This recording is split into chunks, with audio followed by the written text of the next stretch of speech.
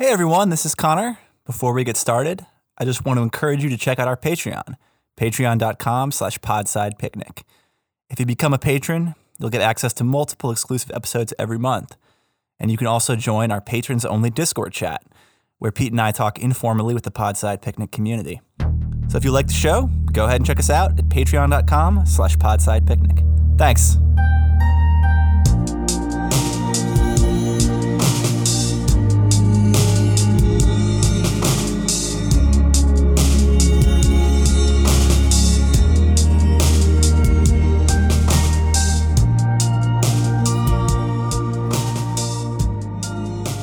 Hey everyone, welcome back to Podside Picnic. As always, I am here with my brave and true co-host, Pete. And we're still doing Dune Month. This is further Dune content, sort of. So what we're going to do here is, and I will say off the bat, this was at first scheduled to be possibly a solo episode for Pete, but I said, I'll jump in so you can teach me about this, because what we're going to discuss is Frank Herbert's non-Dune work, and I think the underlying thesis on Pete's end. So I haven't read this stuff, but on Pete's end, he has read it. I think I can say the thesis is that a lot of that work is not very good. So we're looking at like why all this guy who wrote this great, enduring, best-selling sci-fi book ever, what was his deal in his other work, and try to learn more about Frank Herbert outside of Dune. And I'll stop rambling. I guess to kick this off, Pete, is there a passage in particular you want to start off by reading from one of the non-Dune works? Sure. What I'm going to read now has the great virtue of being relatively short, but it's bad. So if you have people who get bored very easily, I recommend you send them out of the room or have them cover their ears. Fraffin glared at the image projected above his desk. It was Lut, his master of craft, a broad-faced chem, steely-skinned, harsh and abrupt in his decisions, lacking subtlety. He combined all the best qualities for one who supervised the mechanical end of this work, but those very qualities interfered with his present assignment. He obviously equated subtlety with caution. A moment of silence served to acquaint Lut with the director's displeasure. Fraffin felt the contour pressures of his chair, glanced at the silvery web of the panto vive above the salon. Yes, Lut was like that instrument. He had to be activated correctly. Fraffin ran a finger along his jaw and said, "I did not tell you to spare the immune. You were directed to bring the female here at once." "If I have erred, I abase myself," Lut said, "but I acted on the basis of past directives concerning this immune. The way you gave this female to another, the way you—" "He was an amusing diversion, no more," Fraffin said. "Colexel has asked us to examine a native, and he has mentioned this female specifically by name. She's to be brought here at once, unharmed. That proviso doesn't apply to any other native who tries to interfere or delay you in the execution of this order. Am I understood?" Okay, I'm going to stop there. Woo! It is very hard to listen to the writings of Frank Herbert and not think bad 50s science fiction. Yeah, I mean, you know what that reminded me of? What's that? More than anything. Well, so I haven't read as much trashy genre fiction as a lot of people have, as we know from my record on the show. What it reminded me of was actually, I have looked at the Conan books. Ooh. Yeah, it had a lot of those vibes of like the sort of overbearing, dramatic descriptions of people, the overt, one might say, misogyny. You can always foist it off on the characters, but we know what we're dealing with here. Yeah. This sort of like, it reminded me of some of the trashier genre fiction that I can remember taking a look at. I don't have anything insightful to say, but I'll ask you this. What is that from exactly? Sure. It's from a book called The Heaven Makers. The book came out 2 years after the first Dune book. So it's not like this was something that this wasn't earlier in his writing's journey before he had some sort of great inspiration. Like, this is in the body of his best work. This thing popped out. And the idea behind the Heaven Makers is that there is an alien race observing humanity and sort of using us for television. emotionally manipulating people to do like minor household dramas that people get into, or on a larger scale, creating whole wars like World War II or the Vietnam War or even the French Revolution, were all generated by these aliens for television. These aliens are similar to human beings, and they are immortal, and it turns out that they are genetically similar to human beings. So these tools they can use to manipulate people, they also use to take sex slaves. Okay. Well, all right. So there's a lot going on there. Yeah. I just love this idea. It fits into that classic, and I'm not accusing Herbert of anything in particular here, to be clear, but it seems like the kind of alternate history premise where you let the bad guys off the hook in these, cataclysmic events like the Civil War, or in this case, World War II. It's like, well, this was ginned up by aliens. I guess that lets Nazi Germany and the Empire of Japan off the hook. Right. So that's one thing I would say about it. And that's been a common move in sci-fi, I think, throughout the decades. But like, what, I don't know. There's so many directions we could go in this. Like, I would ask you, how much of Herbert's oeuvre have you read relative to how big it is? And also, is there anything that's non-Dune related in there that you liked at all? Sure. I've read all of his non-Dune works. I believe I can pull up a number. Wow. But it's about 20. The only thing I didn't read, I'm trying to remember, I think it might have been called The Dragon in the Sea. Like, the first book he wrote was like sort of a submarine military story, and I've never been really interested in that. One of the things I want to call out, I'd like to read a quick passage from Herbert, and I know you're familiar with this stuff, Connor. When somebody goes to an author and says, "Can you give me writing advice?"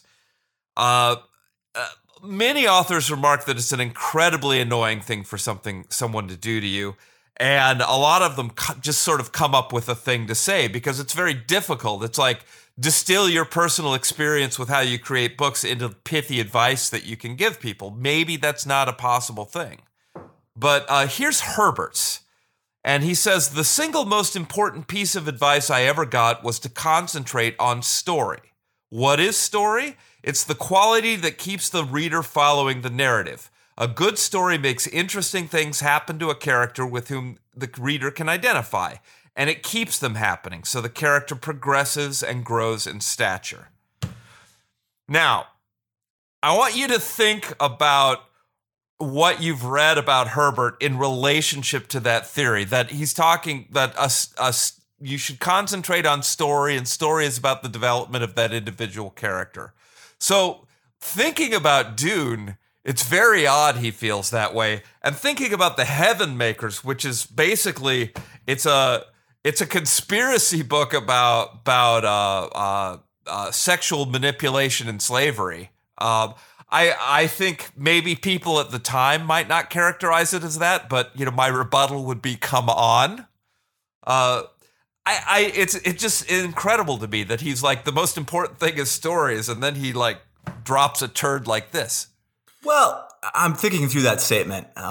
He's doing something that is quite common in discussing the narrative arts, so to speak, and it's the drawing of distinctions. He said this, that quote, he says it very explicitly, the drawing of distinctions between story, narrative, and I think implicitly plot.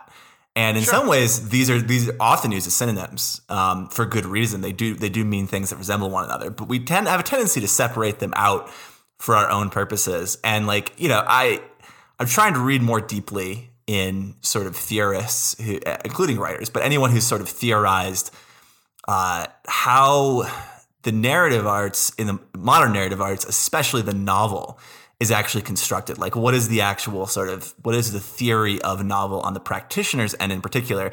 And it's a relatively under-theorized topic because most theory tends to be more interpretive or contextual. That's because it's from the standpoint of critics who are participating in another set of dialogues entirely. And to think about what Herbert said, he draws this distinction, like story is what gets you to follow the narrative. And like the reflexive thing would be to say, well, what's the difference between story and narrative? And I'm not sure what he meant exactly, but based on reading Dune at least, it seems like given how much of Dune is like, as you and Jacob Bacharach very smartly pointed out, it's like a late Renaissance, early modern, like bad Elizabethan drama, or a sort of like, set in the intrigues of like Renaissance Italy, because there's constant twists and turns of betrayal. He has the violence and the battles in there, but they're not the core of what he's actually showing you. He's showing you these very devious, dramatic, subtextually charged interactions between these characters. And there's, and he leavens them with comedy and all of this stuff too, or tries to. And I sort of see like the constant, one might say, twists and turns or reversals of fortune. And there is a theoretical name for reversals of fortune and the twists and turns in narrative, and it's called peripeteia. And I'm actually reading a book that's in large part about peripeteia right now, that being Frank Kermode's The Sense of an Ending. And one day I'll discuss that book at length on the show. It's very dense, but very worth reading if you're interested in narrative. And I've gone way off course here. I guess what I'm saying is that I think this does actually cast some light on how Herbert thinks about stories, that you have to load it up with an immense amount of very overtly dramatic twists and turns. And he's hardly alone in genre writers in particular. And what genre fiction gets condemned for often is being overly plotted, right?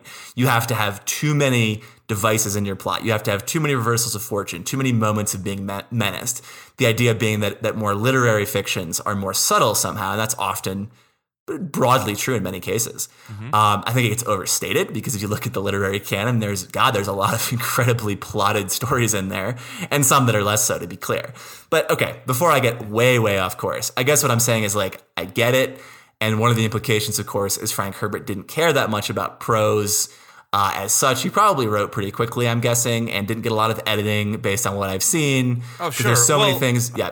And who would dare? Like, after once Dune came out, like these other books, I imagine it was very difficult for him to get useful feedback from people. Yeah, well, and as we know, Dune was in an unusual publishing situation, and I would guess, I have a pet theory that I can't prove, but that, if Dune had been published by a more established, even a purely sci-fi publisher, I'll bet that he would have had some of those like italicized moments of characters explaining their inner motivations and stuff that, I'll bet that book would have shed thousands of words from what we currently have. Yeah. And would have looked a little bit different and a little bit more, it would have been a little bit harder to make fun of it. But, Well, this is something I think about, because like when the two books I have, The Heaven Makers, which I've already attacked a little bit, and the other one is called The Green Brain, which is basically humanity has decided to start using insecticides to wipe out all insect life. And so the world is divided between green zones and red zones. And the green zones are the safe places for humans where there are no bugs. And the red zones are areas where insect life is fighting this pitched battle with humanity to keep them back. And it turns out that there's a guiding intelligence behind insect life, basically. So, like, both of these books are filled with things that they're pretty easy to attack. Like, I think we'd have discovered an intelligent species already were that going down. And like the Heaven Makers thing, the genetically similar alien species thing. But if you throw that stuff aside, his larger points seem to be things worth talking about. Like I think the vision which made a Dune is still here. That attempts to exterminate insect life and what the biological consequences of that is a relevant discussion. That's an important discussion because, like dolts, we've been doing that all over the place. All of the different genetically modified crops that we have that release insecticides, like there are consequences for that sort of thing. And it's not a discussion being had very much in science fiction. At least he was trying to have it, albeit in a very juvenile way. I mean, it wasn't being had almost at all in 1965 when Dune came out. Yeah. I will say, I guess I just looked this up. Rachel Carson's Silent Spring, which is in large part about insecticides and killing insects, and is in many ways considered the text that launched the mainstream environmental movement, did come out in 1962. So a couple years before Dune. But the point was, as other people have said to us, like Herbert's interest in ecology, his implicit and sometimes explicit environmentalism was both cutting edge at the time. It's probably the aspect of his work that's aged the best. And Yes. so, I mean, I think after discussing this book at great length with a number of different people and with you, I feel comfortable saying that his investment in ecology, his interest in the environment, his curiosity about the natural world, and his willingness to think about it through narratives that are pointed and often carry, a pretty clear moral message. That's probably the single best thing about Herbert as a writer and about his career and about Dune specifically. That's where I'm at right now. Yeah. I think, I mean, it's relevant to the discussion we've been having all along about like the nature of good writing and, genre fiction versus literature, that sort of thing. When I look at Dune, I see a book that was basically captured lightning in a bottle. Like the whole, what he ended up making was a lot better than the individual pieces he used to make it. And reading his other stuff, like this is a very intelligent guy. This is someone with a range of interests, and he can talk, coherently about astronomy. He can talk about genetics. He can talk about the environment, and he can weave it into a story that is worth reading. But the end result that we get from Dune and like a couple of the books in Dune is just so much better than anything he ever produced. Beyond that, I really don't know what to say. Because like the implications of that sort of scare me when I'm thinking about like a writer's journey and that sort of thing.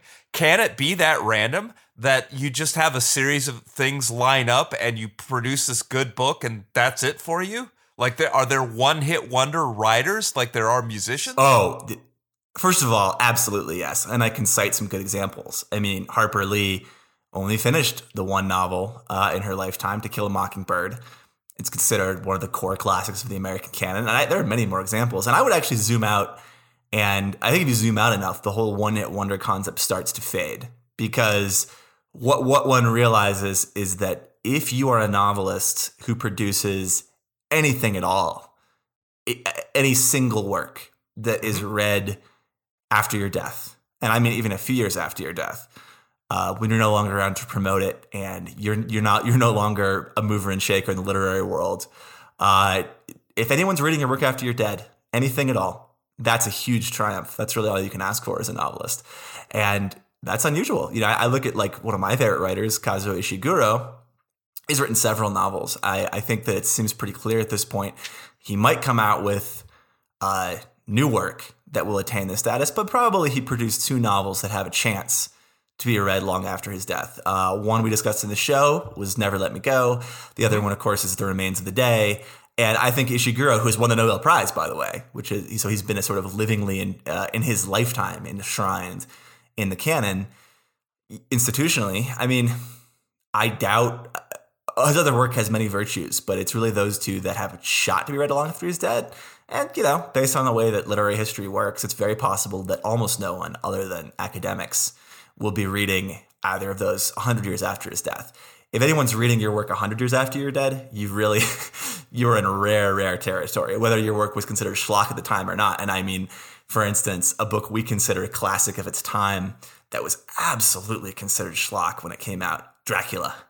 And Dracula Dracula's endured. And by the way, I think Dracula is actually a pretty good example of how to write a tight, propulsive plot to this day. Different topic. But I mean, I would say don't worry too much about the one-hit wonder thing is my main point. Okay. Well, because this is a more relaxed episode, can we go to the Dracula place for a second? Because I don't know if you know this, when I was researching for my last podcast, the one I never launched, I was exploring the relationship between authors and alcohol. And there's a weird one right there. What is it? So, there was a very strange version of the temperance movement happening all around where Bram Stoker was writing Dracula. And what it was is people want to go to bars to have fun, but it's bad to have alcohol. So what can we give them to make this happen? And what became very popularized in the area was liquid ether. Oh my God. And so what the chances are very good, but though there's nothing specific out there proving it, is that when Bram Stoker took a work break and went out to drink with his buddies, what he drank was liquid ether, which would basically make you burp for about 2 minutes straight and fall over. I mean, it's Wow. in order to prevent people from doing that, these days they add chemicals to it so that it was unpalatable. But it was absolutely, the temperance movement was like, well, what if we gave people drugs instead at that time? And I'm so fascinated by that. That's great. That's a great detail. I didn't know that. I mean, if you consider the stuff that like Victorian Edwardian novelists were imbibing, from opium to cocaine to ether, like it gets wild. Alcohol was least of their problems. Great point there, Pete. Yeah. And I would love to know more. Do we know much about Herbert's record with drugs? Because he wasn't a hippie, but he was definitely hanging out in some funny circles. But I don't know. Yeah, I mean, I have looked, but not with any great depth. And my understanding is that he didn't do anything too racy. But like, what do I know? The thing is, he was obviously interested in the concept of drugs, Right, via the spice. Yeah. I'm actually here. Okay, everything I see out here are people saying, well, obviously he had to have. I don't know if that's obvious. I mean, I think that's underrating how imagination works. And I will give Herbert this. Guy had a powerful imagination. Yeah, absolutely. And it's one of the things, like when I'd said I wanted to do this episode to talk about a couple of his books and sort of make clear the gaps in his writing, I feel sort of bad because, like, at the end of the day, the man has produced some great books. And the fact that he produced some that were, like, awful doesn't detract from that. I mean, in some ways it isn't important, except as a historical note, or if we're exploring what makes a good writer. You know what I mean? It's not. Nobody should really care that Frank Herbert put some books out that weren't particularly great. Oh no, without question, I'm totally with you on that. Again, if the measure of writers is going to be their worst published work, then almost no one's going to escape unscathed. There's no, yeah, I mean, I just think it's interesting. It's like you said, I mean, there is something uncanny about Dune. We keep coming back to that word. Every episode we sort of mention there's some mystery here as to how all this came together in a way that has had this enduring appeal. And I'm not particularly interested in answering that question. I think it's fine to sort of leave the mystery intact. But, by looking at the other work, we can clearly see that this is not, he wasn't a talent. He wasn't a literary talent on the level of Le Guin or Butler, or even people that I would put a little bit lower, like Gibson. Please, if you hear this, William Gibson, don't get mad at me. Or Neil Stevenson. Yeah, I was gonna say, get so mad that you want to come on here and talk to us about it. That would be William Gibson, come on a show and defend yourself, you coward.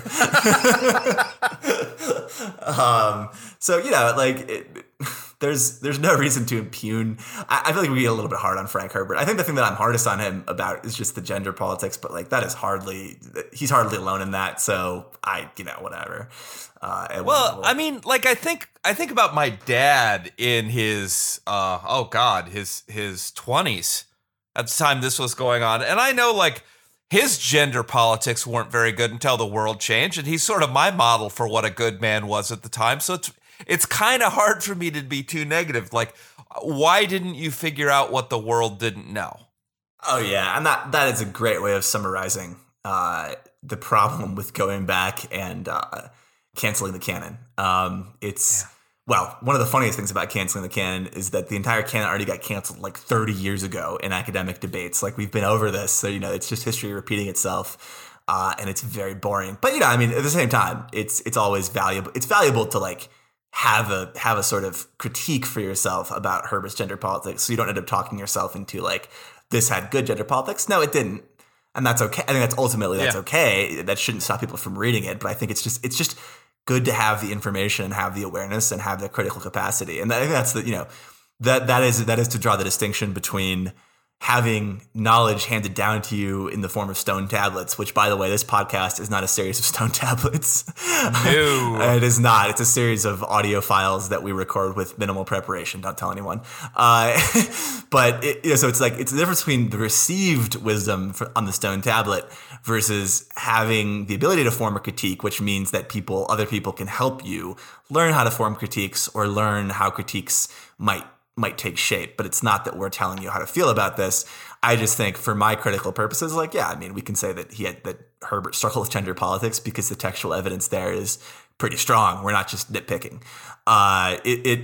Anyway, I'll stop rambling. I want to ask you, Pete, are there any other passages you want to read to us? Yes. We haven't read anything from the Green Brain yet. And let me make Green clear. Brain. Oh, I know, man. Can't you just feel it?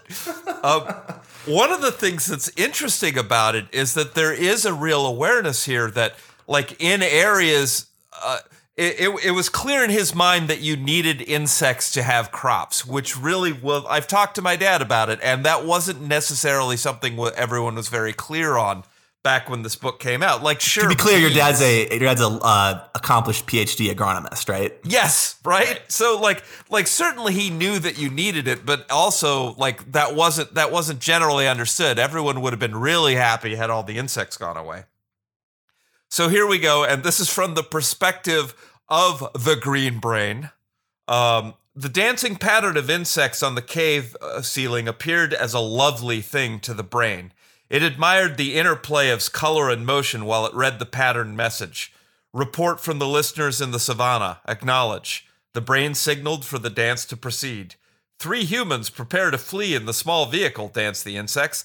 The vehicle will not fly. They will try and escape by floating away on the river. What shall we do? The brain paused to assess data.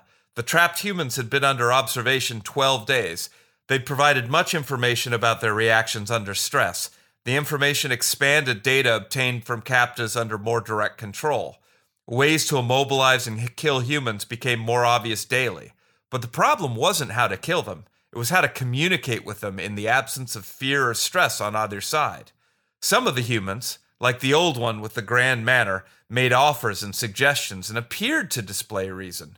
But could they be trusted? That was the key question. The brain felt a desperate need for observational data on humans under conditions it could control, that control being noticed. Discovery of the listening posts in the green had aroused a frenzy of human activity. They used new sonotoxic, deepened their barriers, renewed their attacks on the red with poisons.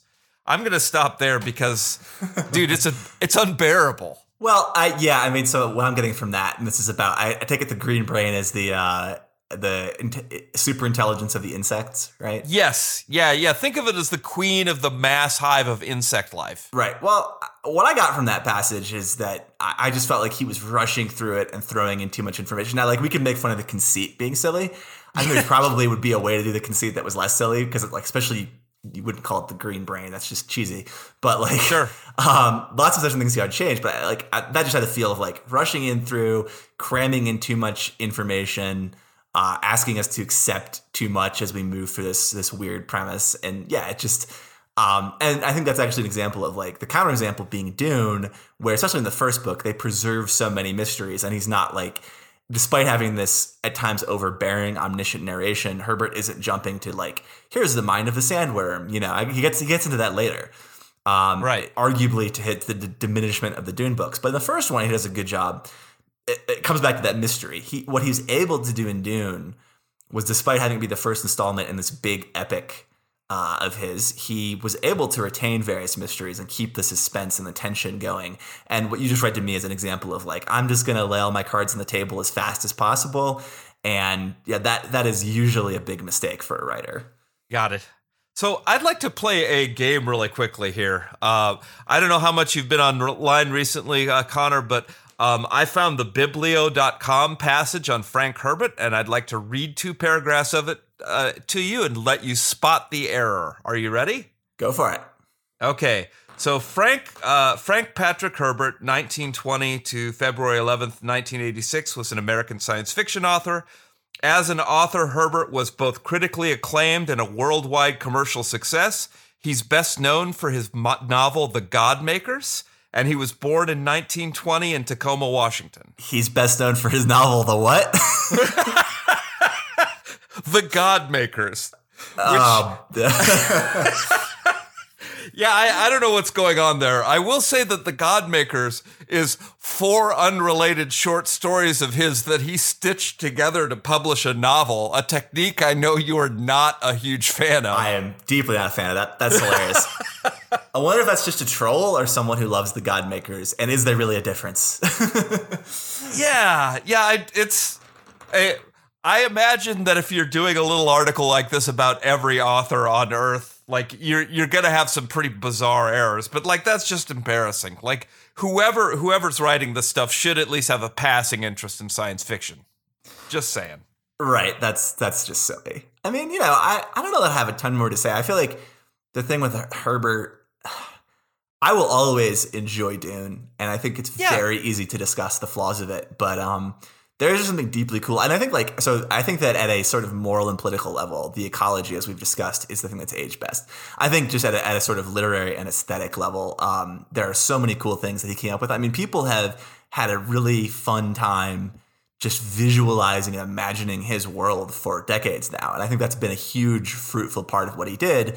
Imagining the still suits, imagining the sandworms, imagining what the Sardaukar look like, imagining all the different imperial crests and all what the weaponry and the costumes, and like he gives you so much food for your imagination in a way that is reminiscent of Tolkien and George R.R. Martin and the other really great epic science fiction and fantasy writers. And I think he's way up there at the top, right up there with Tolkien as far as like how he's sort of fed the imaginations of others, which is really one of the highest things that a storyteller can do. So that's another big compliment I want to give Frank Herbert. I think that's absolutely true.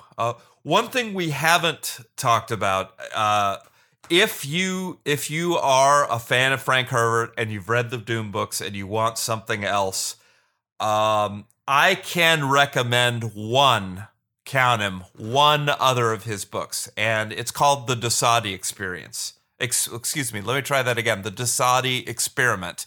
And it is basically, it's written a few years after Dune. He was obviously trying to play on the same scale, and he did some experiments which did not work. Like, it's not as good a book as Dune, but it is, it's a very interesting attempt, and you might enjoy it. Cool. Well, that's a good rec. Anything else you want to say before we hit the log off button? No, I think we're pretty good to go here. I think Dune Month is going really well. I think one of the things we should commit to anytime we have a themed month is to break the rules in the middle and drop something else in there. Yes, and I think we are doing that this month coming up. This episode might come out after we do that. I'm not sure what our release schedule is, but hey, everyone, we're doing our best here. Yeah, exactly. And before we log off, I'll say one more time, thanks for everyone who's been listening to Dune Month. Thanks for everyone who's told us that they're enjoying it. And thanks especially to those of you who became patrons or have remained patrons and are supporting us in this. That means everything to us. Thank you. Absolutely. All right. Thanks, everyone. Yep. Take care, guys.